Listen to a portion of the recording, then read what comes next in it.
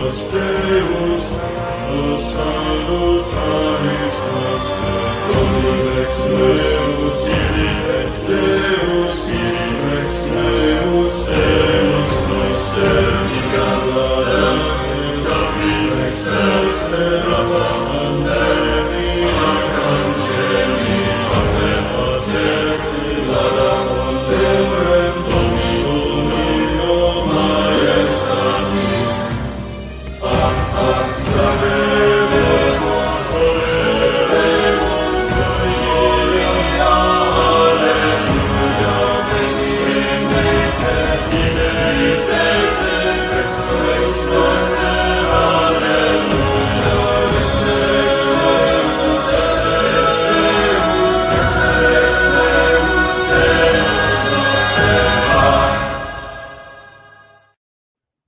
Hey, how's everybody doing? Hoping you're having a fantastic day.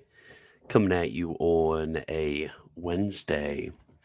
So this has been something that has been requested from me for a very, very long time. It seems like almost constantly I get requests to make this video. I kind of did a shorter video like this before, where I laid out some of the debates, some of the problems, but this is really where I actually get into the text of St. Thomas, or at least go throughout his corpus to look for where he defines certain terms that he uses and where he explains himself a lot more of what he means in this infamous question 27, article 2 of Tertia Pars in the Summa, where a lot of people will claim that St. Thomas actually denied the Immaculate Conception. Because this is really the point of boasting for the Scotists. This is I'm going to kind of comically play on it a bit, but in another instance, it isn't. It is a bit serious. Well, it's very serious actually to accuse the common doctor of the Catholic Church of at least material heresy, of denying one of the dogmas of the Church, even before it was something that was settled, of course. So it's technically possible. But before we begin, I just wanted to say St. Thomas's prayer to Our Lady really quick. So in the name of the Father, and of the Son, and of the Holy Ghost, amen. O most blessed and most sweet Virgin Mary, full of mercy, to thy compassion I recommend my soul and body, my thoughts, actions, life, and death. O my Lady, help and strengthen me against the snares of the devil. Obtain me true and perfect love, with which to love thy most beloved Son, and my Lord Jesus Christ, with my whole heart, and after him to love thee above all things. My Queen and Mother, by thy most powerful intercession, grant that I may persevere in this love until death, and after death be conducted by thee to the kingdom of the blessed. Through Christ our Lord. Amen. In the name of the Father, and of the Son, and of the Holy Ghost. Amen. So, really what I wanted to begin this whole sort of presentation with is to express my deep dissatisfaction with this discussion.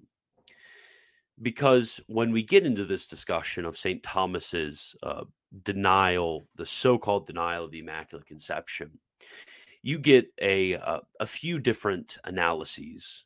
So first, you get an analysis of St. Thomas's thought, which is completely divorced from a reading of his entire corpus, to see how he defines certain terms, like something as simple as the stain of original sin. How does he define that term?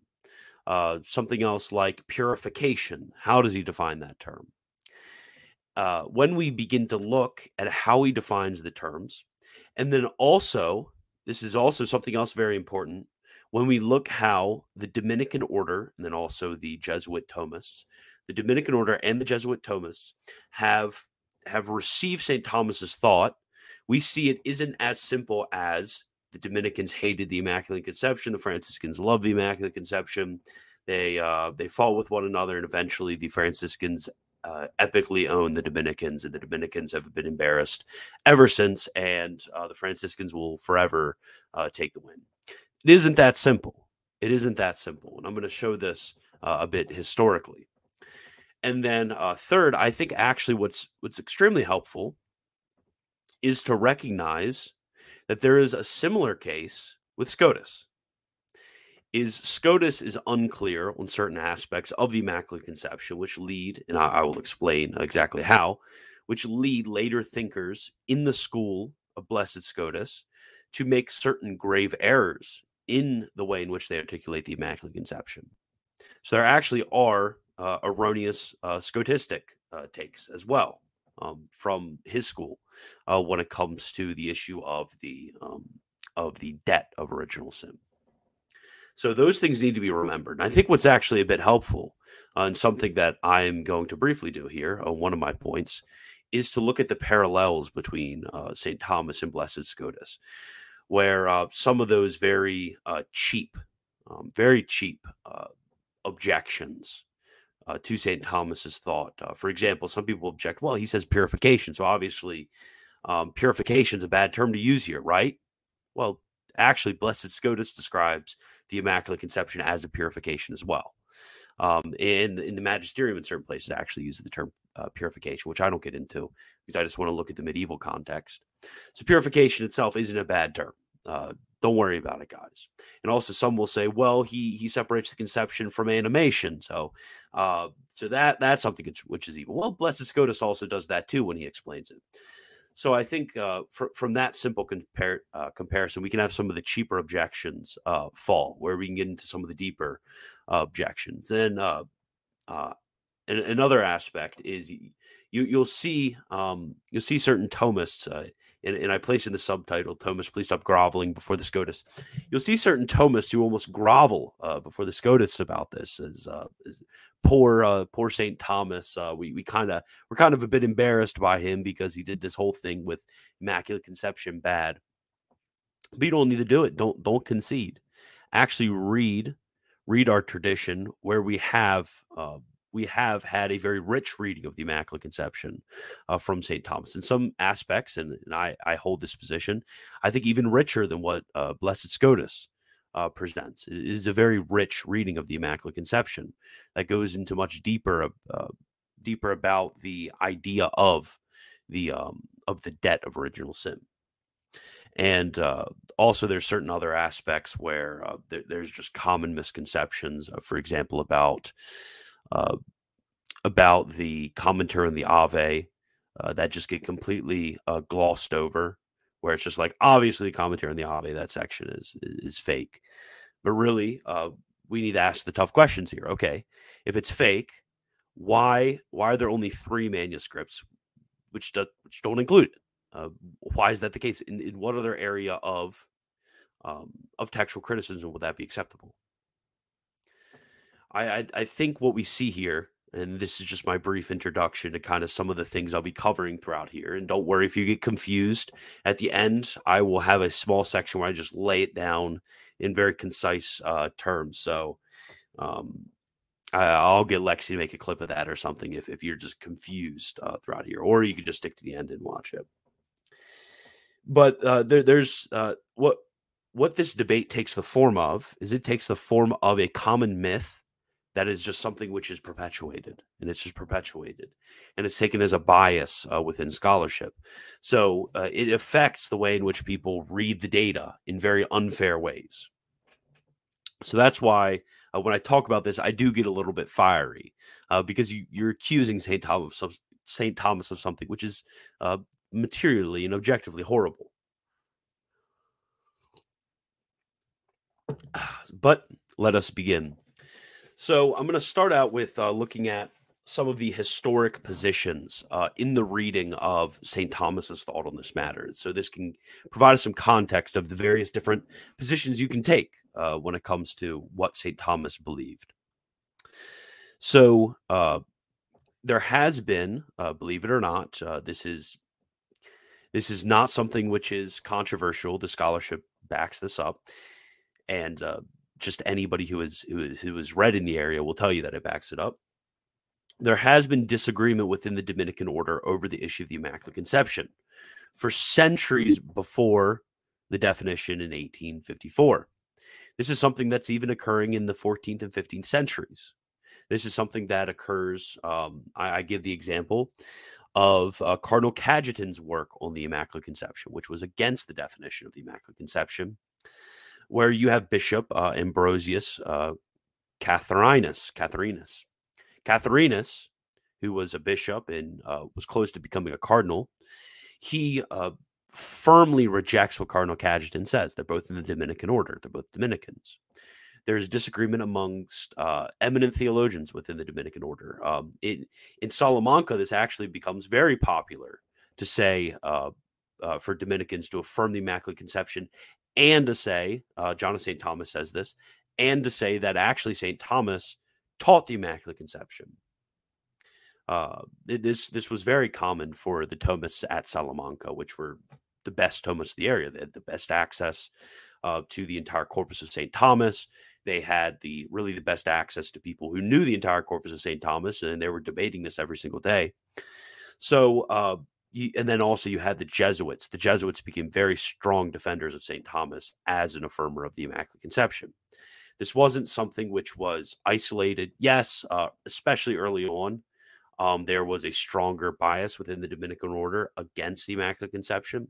We can completely concede that. But there wasn't this sort of stark contrast, Franciscans over here, Dominicans over here. That's just not the case historically. And eventually, the third position comes later on. But eventually, you get three positions which crystallize. And I think the third position, I don't think you can hold it. I don't think it makes sense at all. And unfortunately, Garrigou and Hugon actually both held to this position. This was a position more popular in the era after the definition. So the first position is just the for position. St. Thomas was for it throughout his entire life, and I think this is the most reasonable position. I think when you read the commentary on the sentences and relate it to the Summa and look at his other works, it's clear he never changed his mind, and he never mentions changing his mind either. Second, you have the against position, which is just St. Thomas throughout his entire life was against the Immaculate Conception. This is the common position nowadays. And then you have a mixed position in the third. You have they call it the three periods. You have the first period in his early life when he was composing the commentary on the sentences, where he affirmed the Immaculate Conception. Then you have a questioning period. They don't say he starkly denies, but more of an agnostic period that he has during the writing of the Summa. And then you have, before his death, you have this illumination of St. Thomas where he goes and affirms the Immaculate Conception before he dies. That's the third position, the popular one in the third scholastic period. Oh my. Okay, somebody's saying this is mad cope. Yeah, this is what a lot of SCOTUS and Easterners are going to say, and especially I've also seen Protestants say this, but usually most of those people are functionally illiterate when it comes to the works of St. Thomas Aquinas, so I don't really take it personally. But yeah, I will debate anybody on this topic. Anybody out there who wants to debate this topic, I'll debate it. Okay, so continuing. So now looking at the positions of the scholastics during the first scholastic period, during the Golden Scholastic period. So this would have been the 13th century, beginning around the time of the Fourth Lateran Council and going to the beginning of the 14th century. So around that time, some say like Blessed Scotus was a part of the Golden Scholastic period. Some don't, but that's besides the fact. So you do have very few defenders of the Immaculate Conception during the time of St. Thomas Aquinas. One of them actually was a Dominican, Father Vincent of Bouvai. I don't know how to pronounce that. Bouvai. He was French. I don't know how to pronounce French stuff. But he was one of the few defenders during the time of St. Thomas. St. Anselm, St. Bonaventure, although St. Bonaventure was open to the possibility. Peter Lombard, he was against it. Alexander of Hales, he was against it. You have a bunch of theologians that are against it. But what's most important to recognize is, unlike the period of the second scholastic period, where you have these very fine distinctions, which are brought about when it comes to this issue, you don't have much development of language. For example, something as simple as the difference between original sin and the debt of original sin. that isn't even recognized during this period. Uh, you don't have this precision of terms. So what we have to do is we have to look at the context and the sort of self definition of authors. So this is something we will be going throughout this video when it comes to St. Thomas. This is when we look at the way in which he defines terms, it's very clear. So just to put out what the Immaculate Conception is. We declare, pronounce, and define that the doctrine which holds that the most blessed Virgin Mary, in the first instance of her conception, so this is important, we have to hold that it's in the first instance of her conception. So conception happens, first instance happens, it's in this first instance. By singular grace and privilege granted by Almighty God, in view of the merits of Jesus Christ, the Savior of the human race, was preserved free from all stain of original sin, is a doctrine revealed by God and therefore to be believed firmly and constantly by all the faithful. Now, when we look at what is defined as the stain of original sin during this era, during the era of the Roman college theologians, you look at for example, Perone, Franzlin. Although Franzlin's the generation later, Perone is more to bear. We look at Cardinal Perone, how he's defining this stain of original sin. They're all going to agree it's the privation of original justice in the soul. So that's the question we have to ask ourselves. Does St. Thomas believe that there is a privation of original sin in the soul of Our Lady? And the answer is no. He does not believe it. Now, what's a privation? Because a lot are going to misunderstand this. A privation, if you look at On the Principles of Nature, chapter 2, there's a very good section on this where St. Thomas is explaining what a privation is. A privation is the capability, where it is fitting, of having a different form. That's all it means. And that is the form of original justice. So this is what needs to be demonstrated by the anti-Thomists, by the enemies of St. Thomas. This is what they need to demonstrate. Oh yeah, and it's kind of funny. Peter Diamond said that only heretics think that St. Thomas taught the Immaculate Conception. Yeah, that's kind of funny. I should do a review of that video. So the first difficulty, and I'm going to develop this by series of difficulties. So the first difficulty is found in the timing of the Immaculate Conception. So if we remember, first instance, that's the timing. So in order to understand the timing of the Immaculate Conception, we have to understand the difference between what I'm going to call here, some called active and passive conception, but I think what's more helpful is first and second conception. We have a difference between first conception. First conception occurs in the body.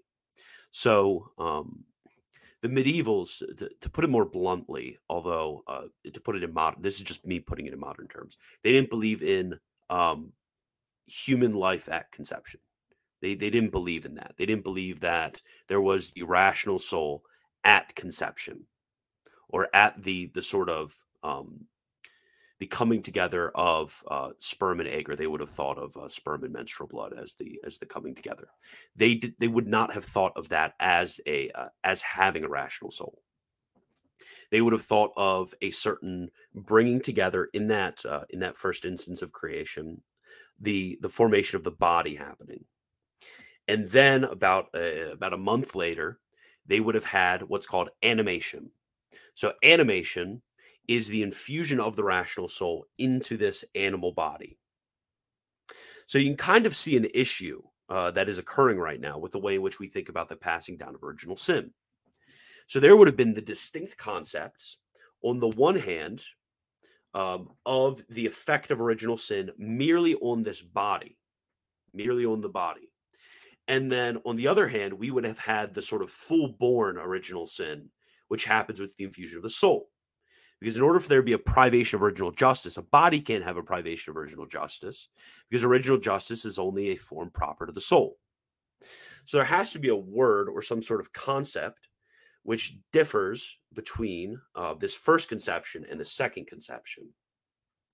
So, as we'll find out later, through the contextual reading of St. Thomas's works, the and actually as with the terminology of the second scholastics, this first conception, the relationship between original sin and this first conception is called the debt of original sin. So we have the debt of original sin, which is in the body, which brings forth some sort of aptness to eventually receive that privation of original justice. So first we have the debt of original sin present here. And then an ordinary conception for us, when we have the rational soul infused, it comes into contact with the body that has the debt of original sin. And this brings about the actual original sin, how we would think of original sin, the privation of original justice. But the medievals often just use the term original sin or stain of original sin for both of these. So we have to ask ourselves contextually, do they mean the debt of original sin, or do they mean original sin in the sense that we use it? That's the question we have to ask ourselves. So this is why both St. Thomas and Blessed Scotus denied that the purification happens at conception. They both deny it. Rather, they say the purification happens at animation or second conception, which is what I say. So we have to ask ourselves, and this is actually the question which St. Thomas answers most profoundly, much more profoundly, actually, I think, than Blessed Scotus. The question of what happens between this first conception and the second conception when it comes to this idea of the debt of original justice. So, and I have this quote by St. Thomas. Since the rational creature alone can be the subject of sin, so this is what we said, since there needs to be a soul to be sin, to have any sort of subjectivity to sin, before the infusion of the rational soul, the offspring conceived is not liable to sin. It's not liable to sin. In whatever manner the Blessed Virgin would have been sanctified before animation, she could never have incurred the stain of original sin, and thus she would not have needed redemption, salvation, which is by Christ. So we can think of, I'm trying to think of how to express this the best. We can think of the foam, what's called the foams of original sin in the parents, the foams of the original sin in the parents, which is concupiscence, which the saints Anna Joachim had, the parents of the Blessed Virgin Mary, gets passed to the body of Our Lady, to the body in first conception, gets passed on to her body. In that, she now has in her body the debt of original sin, or St. Thomas here calls it the stain of original sin. So now when we think about sanctifying grace, the subject of sanctifying grace is the soul. And through Christ, we get sanctifying grace. So if the stain was removed before animation, it's very important to know, it would not have been through grace, because grace comes through the soul, just as sin is in the soul. But the debt is in the body. So St. Thomas is teaching, and actually Blessed Scotus, if you look where he discusses this, he teaches the same exact thing, that this redemption couldn't happen before animation. Because remember, animation, second conception, because it would not be through grace. And therefore, she would not have needed redemption, salvation, which is by Christ.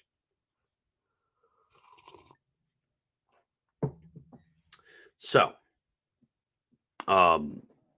that's the sort of reasoning process that occurs. And I think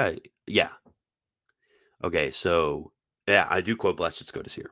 It must be said that although the Blessed Virgin was not sanctified before her animation, so again, he's denying that it's at conception, because the flesh, as it is not the subject of sin, so neither is it of sanctifying grace. She was nevertheless sanctified in her very animation, so in animation. That is to say, in the same moment in which it was necessary, from the common law of the sons of Adam, that guilt be in her, such that there never was, nor did she contract, original sin. St. Thomas would be completely fine with this. He would say, yes, amen, that's true. So, continuing. Now, there's a bit of a question about after. This is a difficulty. St. Thomas uses the term after, where we see in Blessed Scotus, he uses the term in, in, in the same moment in which it was necessary from the common law of the sons of Adam that guilt be in her, such that there never was, nor did she contract original sin. So we have to recognize that actually this doesn't really go against St. Thomas here, because after can be used in two senses. In the one sense, it can be used of temporality, order of temporality, that is order of actually moments of time. And in other ways, it can be used in the sense of the order of nature. So this is actually this same argument could actually be made against the definition of the Immaculate Conception. He talks about in the first instance of her conception. That is something which is naturally after animation, but it's not separated temporally, which is what St. Thomas is getting at when he uses this this phrase of after, sanctified after animation. This is something that Blessed Scotus, it seems, also is holding to, because he talks about in the same moment in which it was necessary from the common law of the sons of Adam that guilt be in her. That is, in the first moment after animation, after the soul is given. And all animation means is just when the soul is given. So, and then he clarifies, if we look in Quod Libet, I think this is Quod Libet 5, where I got this from, where he's using the exact same language as the Summa. He says, quote, "For it is believed that immediately after conception," so notice immediately after, so it's clear he's not talking about some sort of separation of time occurring. "It is believed that immediately after conception and the infusion of the soul, she was sanctified. Whence that celebrating is not to be referred to the conception by reason of the conception, but rather by reason of sanctification." So now the language of purification, but St. Thomas says purifying. Now purifying is going to talk about some sort of privation, removal of a privation of original justice. So obviously St. Thomas thinks that she contracted original sin and not merely the debt of original sin, as we're going to explain his terminology. But first, Blessed Scotus uses the term purification. And then second, this is very important. Actually, he defines his term of purification in much of the same way that the definition of the Immaculate Conception and Blessed Scotus are going to use the term. He defines the usage of purification as the purification from the filth of corruption is not to be understood as the removal of anything existing, but an impediment to any future filth. Let me read this again. The purification from the filth of corruption is not to be understood as the removal of anything existing, but an impediment to any future filth. So this actually is a perfect explanation, actually, of the difference between the debt of original sin and original sin itself. So the removal of the debt of original sin is that not the removal of anything existing, because that would be original sin itself, but an impediment to any future filth, because the debt of original sin is that bringing about, inclination, I guess, say, or aptness to eventually receive that privation of original justice. So he's defining his terms very clearly here in almost an identical manner to the definition of the Immaculate Conception. If the St. Thomas haters out there, whether they be, most of them are Eastern Orthodox, but a lot of them are Eastern Catholics who just despise St. Thomas. If they would actually just read how St. Thomas is defining his own terms, because look, this is crystal clear. If you just read St. Thomas, this is crystal clear. This isn't anything difficult. The purification from the filth of corruption is not to be understood as the removal of anything existing, but an impediment to any future filth. This is easy peasy. Then there's an objection that some may say, well, this is just his sentences commentary. But if you read a sentences commentary, and if you want to, it's translated online, Aquinas.cc, third book of sentences, distinction 3, question 1. It has the same exact difficult language. The same exact difficult language that the section of the Summa has, which is Tertia Pars, question 27, article 2. Same exact thing. And actually, it's fun to read the sentences commentary because he explains his language a lot better. And he explains his terms, as we see here and as we're going to be continuing to see. This is just obvious if you read him in context. Now, if you're reading him uncharitably, or you're reading him with some sort of anti-Latinism in mind, of course you're going to read him in a bad way. Of course you are. But if you read him just like a normal person, trying to figure out what his terms mean by context, with a slight knowledge of history to understand that there wasn't any sort of way to even express the debt of original sin during this time, you would see through your charitable reading of St. Thomas and through your constant love of what the church has put forward as the common doctrine of the Catholic Church, you would just see this is obvious. This isn't difficult. This is actually very clear once you understand his logic and don't just spam and spaz out from just a reading of one section of his corpus, which is his summary of theology. So now the further issue of the debutum culpae. So this phrase, stain of original sin. What the heck does stain of original sin mean? Because this presents a huge difficulty. This presents a huge difficulty. Because we're reading St. Thomas saying that that Our Lady has this stain of original sin. What does stain of original sin mean? So what we need to look at is we actually need to look at what he actually says as parallel passages and then the nature of things. So first, we can distinguish between original sin. That's just the way in which sorry, I'm still getting over my sickness. Original sin, that's just the way in which we're going to understand the privation of original justice. And on the other hand, the universal necessity or need of being subject to it. That's the debitum peccati originalis, the debt of original sin. So there's a distinction between these two, and this is something which is perennial in Catholic theology. So in the time of St. Thomas, the difference between the original sin and the necessity or need of being subject to original sin, which given its natural course will lead to the actual contraction of original sin in the soul from the body, there isn't different terminology when it comes to these two ideas. The same terms are used. Usually just stain of original sin or original sin are used. Most people don't recognize this. So they don't read St. Thomas properly. They just read it in accordance with what they've been told. And St. Thomas actually does have a question in his sentences commentary. He uses this phrase, a body from which it will contract a stain of original sin. That's how he's defining this debutum culpae. A body from which it will contract a stain of original sin. He makes it very clear. He makes it very, very clear.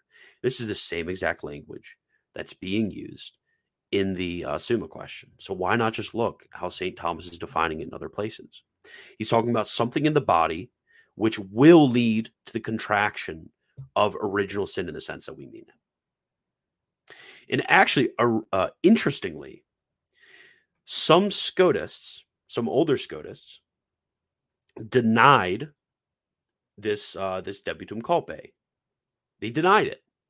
They denied that Our Lady had this necessity or need of being subject to original sin in her body. They denied it. You can't hold to this. You are unable to hold to this. So in the same way as some Scotists will say, well, St. Thomas's ambiguity here and there, that actually led to error here and there. We can actually say that Scotus himself was unclear when it came to the debutum culpae. He was unclear when it came to that. And this led to error. This led to error. That's the only way you can describe it. Because when you remove the debutum culpae, Our Lady is being redeemed from nothing. And actually, St. Thomas's objections and his difficulties are based on this fact. Because there are some who, in holding the Immaculate Conception, fall into this error of denying the debitum culpae. And this is an error. You can't hold it. So that is actually, I think, a serious issue that just hasn't been brought up. That in Scotistic schools, there's just the denial of the debitum culpae, which actually does remove Our Lady from the universal redemptive work of Christ. So continuing, so we distinguish, there's the debitum remotum, and this comes from the fact that one is produced by the ordinary means of copulation, so the remote debt. And then St. Thomas actually expresses this. Though the parents of the Blessed Virgin were cleansed from original sin, nevertheless, she contracted original sin. Notice she's contracting the debt of original sin. Read original sin as debt of original sin. She contracted the debt of original sin since she was conceived by way of fleshly concupiscence and the intercourse of man and woman. So that's the way in which the debt of original sin, the remote debt of original sin, is brought into the body. Is you have the parents with what are called the foams. So since the parents have the foams, they pass on the remote debt to the body, and then once the body is united to the soul, this comes forth in original sin, the way in which we refer to original sin, in the soul. So it goes from parents to body to eventual animation, which bringing together brings it into the soul. Then on the other hand, we have the debitum proximum. This comes from the fact that one comes from Adam. So St. Thomas says in one of his quodlibets, it must be considered, therefore, that everyone contracts original sin from this, that they were in Adam according to seminal ratio. So when it comes to this, we have our descent from Adam. Adam is our federal head. In the fact that Adam is our federal head, we contract original sin. So there's these two modes which are spoken of, which St. Thomas is going to affirm that there is both a debitum remotum and a debitum proximum. That both of these are present in the body of Our Lady, which would have, without the purification, resulted in the privation of original justice in her soul, which is how we normally speak of original sin. Now, theologians actually disagree over whether the common opinion is that Our Lady did have the debitum proximum, but some disagree and deny the debitum proximum. But you must at least affirm the debitum remotum. You must affirm that. Because, I mean, if you deny it, then you're going to fall into the error of some of the Scotists, which we wouldn't want to do. We want to remain good Thomists here when we talk about the Immaculate Conception. So, I've spoken about this before, but the distinction between original sin and the foams. So you have... on the far left side, if you want to view it like this, you have the parents. They come together. The parents have the foams. So certain flames within themselves, if you want to put it like that. So they have the foams. And by having the foams in copulation, in the marital act, because there is certain lust between them, they bring forth in the body which is conceived the debt of original sin. And this debt of original sin, once there's the bringing together of body and soul at animation, this flowers forth into the actual privation of original justice. So St. Thomas actually very brilliantly will distinguish between first and second sanctification in Our Lady. This is really interesting. So he says, others say that the foams is a corruption of the person insofar as it impels one to evil and insofar as it makes the good difficult. And in this way, it was thoroughly taken away from the Blessed Virgin in her first sanctification. It is also a corruption of the nature by reason of which the infection of original sin passes to the child through the act of nature. And in this way, it remained after the first sanctification.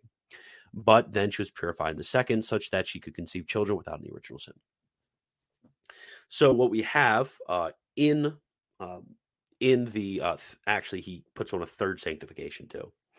So we have the first sanctification, which takes away. It results in a non-passing down of the privation of original justice in the soul of Our Lady. So before that, she has the debt. The debt is frustrated by the grace of Christ in the soul in the first instance of her, in first instance of her conception. But the foams remain. Now, not the foams in the sense of having a disorder in the soul of Our Lady. May God rebuke any who hold that. Not the foams in that sense, but the foams in, if they have a child, it will have this dead original sin. Now, in the second sanctification, which happens at our Lord's conception, the foams are taken away from Our Lady. So this happens at the Annunciation. So at the Annunciation, the foams are taken away. And then St. Thomas continues that there is actually this third sanctification, which removes all effects, all possible effects of original sin, of sin in Our Lady, all possible effects of sin, because there are still the certain effects, such as the fact that she died or had certain bodily ailments. There were these effects that were still present in the world, just because she lived in the world under the effect of sin. And in the Assumption, actually, these effects are removed. So we get this sort of threefold movement that happens in St. Thomas's theology of the sanctifications of Our Lady. Yes, St. Thomas affirmed the Assumption. I don't know. There's certain very silly people out there who say that St. Thomas didn't affirm the Assumption. Like, do you actually read him? Like, come on, guys. Are you guys like illiterate or something? It's ridiculous. Okay, so, well, sorry, I got carried away there, didn't I? But yeah, this is sort of the way in which St. Thomas is conceiving the purifications of Our Lady. So now this is the point in the presentation where I am just going to the autism kicks in. No, autism's not kicking in. So this is the point in the presentation where if you've been confused thus far, I'm just going to present it in quasi-syllogistic form, just to make it easy for you. So the first premise that St. Thomas is bringing forward is that the Blessed Virgin Mary's parents, Saints Joachim and Anna, had the foams. So remember, foams, inclination to give the debt of original sin to the body of the child in conception, in first conception. So we can see this where St. Thomas says, she was conceived by way of fleshly concupiscence in the intercourse of man and woman. This is teaching the debitum proximum, or debitum remotum, actually. And she was of the seminal ratio of Adam. They were in Adam according to seminal ratio. So the Blessed Virgin Mary's parents had the foams. So now such a position causes one, the debitum remotum, and two, the debitum proximum. So from this we can conclude that Our Lady had the debt of original sin. Debt of original sin.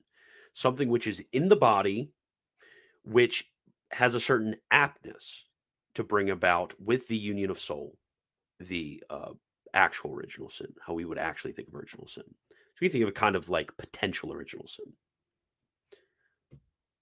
So we're starting, Our Lady had the debt / stain of original sin.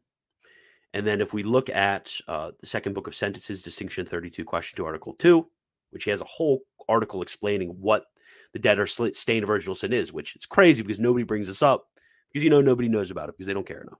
It makes me upset. We know that the stain of original sin denotes that which flows from the foams of one's parents, in that it makes one body apt to contract original sin once the soul and the body are united. So she has the debt / stain of original sin. And again, you must hold this. You actually can't hold the Immaculate Conception if you don't hold this. You can't do it. This is why certain Franciscan positions are incapable of being held. They are incapable of being, you just can't hold them because they erred in this. Blessed Scotus, unfortunately, in some of the way in which he stated things, caused certain Franciscans to err. This is a historical fact. There were erroneous Franciscans in their positions on the Immaculate Conception. They just denied the debitum culpae, which is an error. So, continuing, the debt of original sin is in the body. Further, that which is bodily cannot be cleansed by grace, but that which is in the soul. So, this brings in the next point of logic, which is why St. Thomas says that the and Blessed Scotus. They both say that the cleansing does not happen until the soul, until animation, until the rational soul is quickens the body. Because sanctifying grace is a certain accident, an accidental form which adheres in the soul. So a purely bodily creature cannot have sanctifying grace. So this makes perfect sense. This makes absolutely perfect sense. In order to have sanctifying grace, which is going to cleanse Our Lady from the debt which she has incurred in her body due to the fact that she was conceived by parents who had the phones, and because she has the seminal ratio of Adam. Because of these, we need to wait until there is the soul in order for there to be grace to cleanse us. It makes perfect sense. But if you want to say that this happens before animation, then you are going to have some sort of redemption of Our Lady's body without grace. What happens when it's without grace? It's outside of the redemption of Christ, which is why St. Thomas says it can't happen. His position is perfectly rational. His position is absolutely perfectly rational. That we can't have this pre-animation, extra gracious redemption of Our Lady, or it's outside of the grace of Christ, which we just can't hold. Therefore, Our Lady wasn't cleansed from the stain of original sin until after her conception, in the first moment of her conception, or as St. Thomas says, immediately after her conception. And then also, I just have this quick note. If St. Thomas meant the privation of original justice, how in the world could he think that she had it before the second conception, as he indicates in several places? Yes, he says that she had original sin before the second conception. How could he hold? How are you interpreting St. Thomas when he says original sin as meaning the privation of original justice in the soul if she had no soul? How are you reading him this way? It doesn't make any sense. It's a nonsensical way of reading him. And I think if you break from the just common myth around St. Thomas's beliefs on this matter and actually begin to deeply read the text of St. Thomas in context, both intellectual and historical, it's obvious. Why is he talking about a privation of original justice in the soul if she didn't have a soul? Why would that make sense? Why would anybody believe that? And then this purification, as he defines it, is not to be understood as the removal of anything existing, but an impediment to future filth. So, okay, so here's why did YouTube tell me to watch you on my school lunch break? You should watch me on your school lunch break. Okay, so Mary's body had original sin before ensoulment. Okay, so going back to definitions before I get into the other works, because I need to clarify this. So original sin in St. Thomas can be taken in two senses. In the sort of sense in which we think. Original sin, what that means is the privation of original justice in the soul. The privation of original justice in the soul. So this is something in the soul where the soul is apt to have original justice, but it doesn't.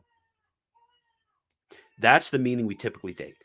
And it is heretical to say that Our Lady had original sin in this sense. It is damnable to say that Our Lady had original sin in this sense. The other way in which original sin is used, and this gets clarified and distinguished in later Catholic theology. It just wasn't distinguished in this era. And in some places, you see St. Thomas consciously distinguishing between the two, even in his words. The other way in which it is used is the aptness of the body. The aptness of the body for when it gets into union with the soul, it will contract original sin. The soul will contract original sin. And this is called, in later theology, the debitum culpae. This is universal teaching of the theologians. You can't hold that the debitum culpae is not in the body of Our Lady, that there isn't this aptness of the body. Because if you didn't believe that, then there would be nothing to be cleansed from. Why is there this singular grace of the Immaculate Conception if she didn't have the debitum culpae? That is the debt in the body to receive original sin. So, could you post the presentation later? Yeah, I guess I could. I actually, when I edit it, I'll just put it in the comment section. So, yeah, so yes and no, yes and no. Uh, yes, she had original sin before ensoulment. If you mean the debitum culpae, no, if you mean the privation of original justice in the soul, because she didn't have a soul to have a privation of original justice in the soul. Yeah. Okay. I am continuing. So now to finish it off, let's look at some of St. Thomas's other works in this era, because he wrote Tertia Pars. This was the third part of the Summa, was uncompleted. He unfortunately died while he was writing the tract on penance, which begins question 89, question 90, somewhere around there. St. Thomas did not finish the Summa. So this was actually Tertia Pars was one of the last things he wrote. So this is near the end of his life that he's writing this. So let's look at other writings from this era to see whether the teaching is consistent, whether it can reveal anything more. So one of those writings is his Compendium Theologiae, which was also unfortunately incomplete when he died. So it says, Mary was not only free from actual sin, but she was also by special privilege cleansed from original sin. She had indeed to be conceived with original sin. Notice conception, not animation. She was conceived with original sin, inasmuch as her conception resulted from the commingling of both sexes. This is the debitum remotum. For this privilege was reserved exclusively to her, who as a virgin conceived the Son of God.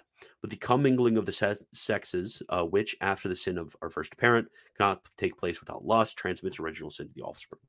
So she had the debt of original sin. This is what he's saying in the Compendium Theologiae. It's very clear once you get this terminology clear. Okay, so another question. So let me get this straight. You're saying that Our Lady was born, she had original sin before she came out of her mother's womb. I'm saying that she had the debt of original sin in her body before her animation. That is her second conception. And then in her second conception, she was given the graces of the Immaculate Conception, how we describe it now. She was given the graces of the Immaculate Conception, whereas not to contract the privation of original justice in her soul when there was the union of soul and body. This is the clear teaching of St. Thomas. And so St. Thomas, when he's defining the purification, he's defining it as the stopping of future guilt, as we saw earlier when he defines purification in his Sentences commentary. So again, we just need to get out of this sort of mindset of taking original sin in one sense. There are two senses in which original sin can be used. There's two senses, which correlates to the two conceptions which St. Thomas believed in: the conception of the body, and then the union of body and soul, which happens in animation. When does animation take place? Okay, this is actually a fun question, because there is debates within Catholic philosophy of whether there is still this separation between first and second conception. Most, and this is actually the teaching of St. John Paul II, so I will publicly hold to it, most will say that there isn't this separation between first and second conception, between conception and animation. They say that animation happens at conception, which is a fine position to hold.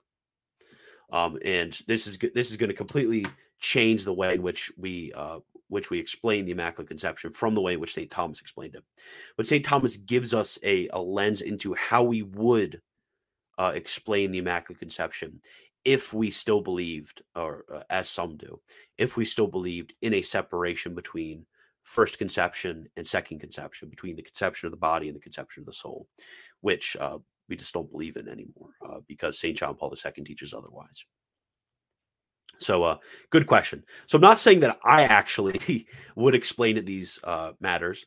You still have to hold the debitum culpae, but there isn't this long period in which the body of Our Lady had the debt of original sin, and then it was eventually cleansed. No, it all happens. It all happens in a moment. It all happens in a moment. But good question. Good question. But for St. Thomas, it would happen a month after, or some say 40 days, depends on which. if you want like a good sort of detailed analysis of this, pseudo Albertus Magnus. If you look up the secrets of women, that's a good sort of medieval embryology that explains all this stuff. It's actually where I got all of my understanding of medieval embryology. It's very interesting, very very interesting how they conceived of things, which actually makes total sense why St. Thomas expressed things the way he did. Okay, so the second quote is from his commentary on the Ave, which this one is a bit more of a famous one. So, in his commentary on the Ave, St. Thomas says, "The Blessed Virgin exceeds the angels in purity. She is not only pure, but she obtains purity for others. She is purity itself, wholly lacking in every guilt of sin, for she never incurred, notice, she never incurred either original or mortal or venial sin. So too, she was free from the penalties of sin.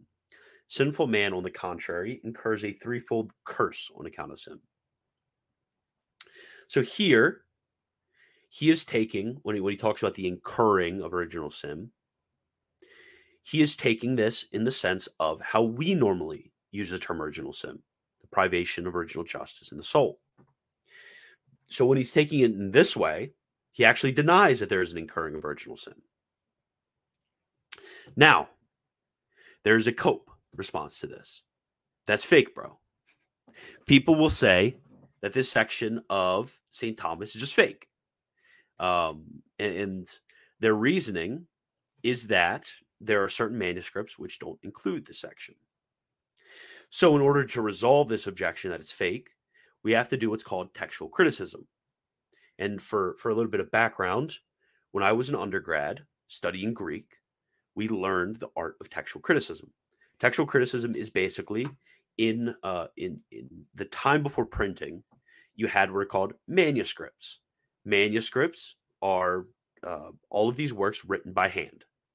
You see this if you're ever on Aquinas.cc and you see these little notes in the Latin text, it's usually telling you where there are certain disagreements between the manuscripts. And textual criticism is how we find out which reading is the most likely one. So there's sort of three general principles to looking at what manuscript is true and what manuscript is false. So first, we look at the manuscript numbers slash order. We look at manuscript numbering / origin. So let's say you have a manuscript and you have 100 manuscripts and 99 have this reading and only one has this reading. Which one are you going to take? You're going to take the 99, obviously. More manuscripts means it's more likely that the one that's corrupted. So what we're trying to figure out is which scribe screwed up. Is it easier to explain 99 screw ups and one true? Or is it easier to explain one true and 99 screw ups? Now, the second end, we look at the age, which is closer to the source. So if you have, let's say you have a work, and there's only two manuscripts. One manuscript is from 50 years after the death of the author. The other manuscript is from 500 years after the death of the author. Which is more likely?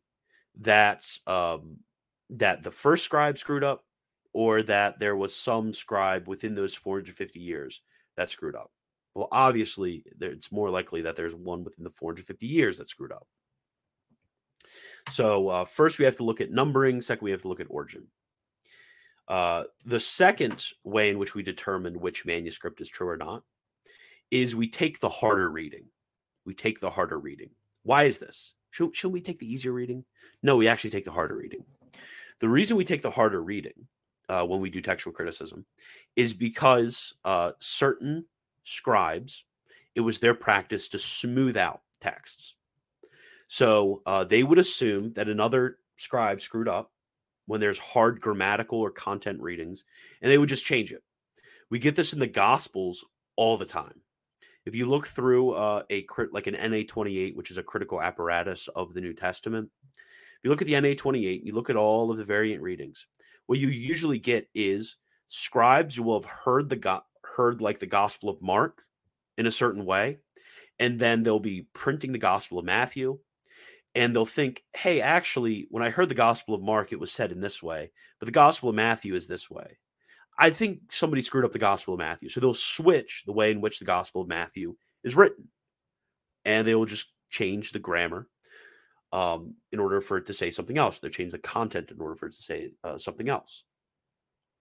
Now, so usually they're always trying to smooth out the readings. That's something they do all the time in manuscripts. Or sometimes when there's certain difficulties of content, when there's certain hard sayings or certain sayings that are perceived to be out of line with what the rest of an author says. A lot of times scribes will literally just remove it. They'll remove it, or they'll change it, or sometimes they'll include glosses. There's a lot of weird different things that they'll do in order to try to just smooth out a reading. So if there's something which is rocky, it's usually original. If there's something which is smooth, it's usually not original. And the third thing we look at is we think about which editing a scribe would make. So we look, okay, which reading could be better explained by a scribe screwing up? Which reading could be better explained by a scribe screwing up? Or going on their own initiative to add something or take something out? Which reading could be better explained? That's kind of more of a general principle. So looking at the commentary on the Ave, based on these three standards. The first standard, which has more manuscripts and which has older manuscripts. So I actually came across an analysis of this question from the early 20th century by a man by the name of Father Rossi. He analyzed the question of all of the manuscripts that we have from the medieval period before the time of printing of the Ave. He found 19 manuscripts, and he actually took pictures of all of these. So if you go to the work, you can look in the appendix and see the pictures of all of these. So out of the 19 manuscripts that he had, 16 of them had the nec originale. They had the neither original. They had original sin included in that phrase. So 16 had it, 3 did not have it. So what you'll have to tell me is that somehow the majority of the texts are the ones that are messed up. Or somehow it just happened to be that the source from which the larger amount of text came about was somehow more popular. Now, second, let's look at the context. Is it more difficult contextually? Which one is more difficult to have contextually? Now, I'm going to share my screen real quick. Okay. Let's look at the commentary on the Ave, 12 and 13. Let's read it. Let's see if this sounds like it would be more difficult to hold. First, as regards the soul, she was full of grace. The grace of God is given for two chief purposes, namely to do good and to avoid evil. The Blessed Virgin then received grace in the most perfect degree, because she had avoided every sin more than any other saint after Christ. For sin is either original, and from this she was cleansed in the womb, or mortal, or venial, and from these she was free. Thus, and then he quotes, Christ excelled the Blessed Virgin in this, that he was conceived and born without original sin, while the Blessed Virgin was conceived in original sin, but was not born in it. So this poses a difficulty. This makes a more difficult reading. So, what would make more sense? That the scribe somehow added a difficulty to the section? It makes no sense. That's not how scribes work. There's also another principle, a sort of fourth principle, is you tend towards keeping it rather than taking away it, because scribes will usually delete rather than add. So why is this more likely? Explain to me. According to the rules commonly taught in textual criticism, you would get in any sort of university classroom. Father Capps, for example, he will bring this up frequently. Father Capps, if you were in a scholarly academic context and you were doing textual criticism on the New Testament, and you had a reading which appeared in more manuscripts and which was contextually more difficult, and you would have to try to explain an addition rather than a deletion. Would you get anywhere in academia if you tried to make this argument with any other text? Of course, you wouldn't. You wouldn't. You would probably get laughed out of the classroom or laughed out of the journal article, at least, if you tried to put forward something like this. This is just a bit of a ridiculous textual critical argument to make. And then I think really what puts the nail in the coffin for this reading being genuine is we have to look at the position of the scribes. The position of the scribes. So when we're imagining who were the scribes which were printing out all of these manuscripts of the Ave, they were probably Dominican monks or maybe Dominican sisters. They were Dominicans. Most of them actually weren't educated as well as we would think. A lot of them probably had a bit of a folksy sort of take on the Immaculate Conception, because the majority opinion was against the Immaculate Conception within the Dominican order. But as I said, there was a strong minority with even eminent theologians. It wasn't like an all or nothing sort of thing. So what makes sense? That of these probably anti-Immaculate Conception monks, you would have them adding the Immaculate, something which indicates the Immaculate Conception. That makes no sense. Why would they add it? Okay, now the other explanation. Let's think about this. Of these anti-Immaculate Conception monks, you have a difficulty smoothed over where they take out the reference to the Immaculate Conception. That makes a lot more sense. Of course, it makes a lot more sense. So when it comes to the text critical considerations of this text in the Ave, which this text in the Ave basically confirms my thesis, because it really makes no sense for St. Thomas to be changing his position like that at the end of his life. Makes no sense. And he uses similar language in paragraph 12 and 13 in there, which basically confirms my reading of the Summa, which basically confirms the reading of the Compendium, which basically confirms St. Thomas always believed the Immaculate Conception. So really, on this text critical question, which overwhelmingly supports my my reading and keeping the text in the commentary on the Ave, basically confirms what I'm saying. So I guess that will be the sort of end of the presentation. Somebody was asking about me doing an article. Maybe I'll do an article later. I'm a bit hung up at the moment. I actually just had earlier a sort of impulsion of zeal towards the defense of St. Thomas, which caused me to spend quite a bit more time than I should have today putting together this video. But if you appreciated this, consider becoming a patron at patreon.com/militantthomas. And if you look in the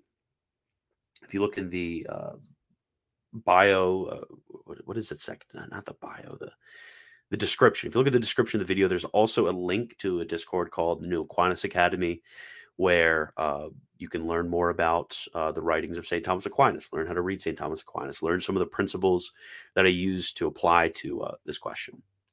So thank you all. And as always, God bless.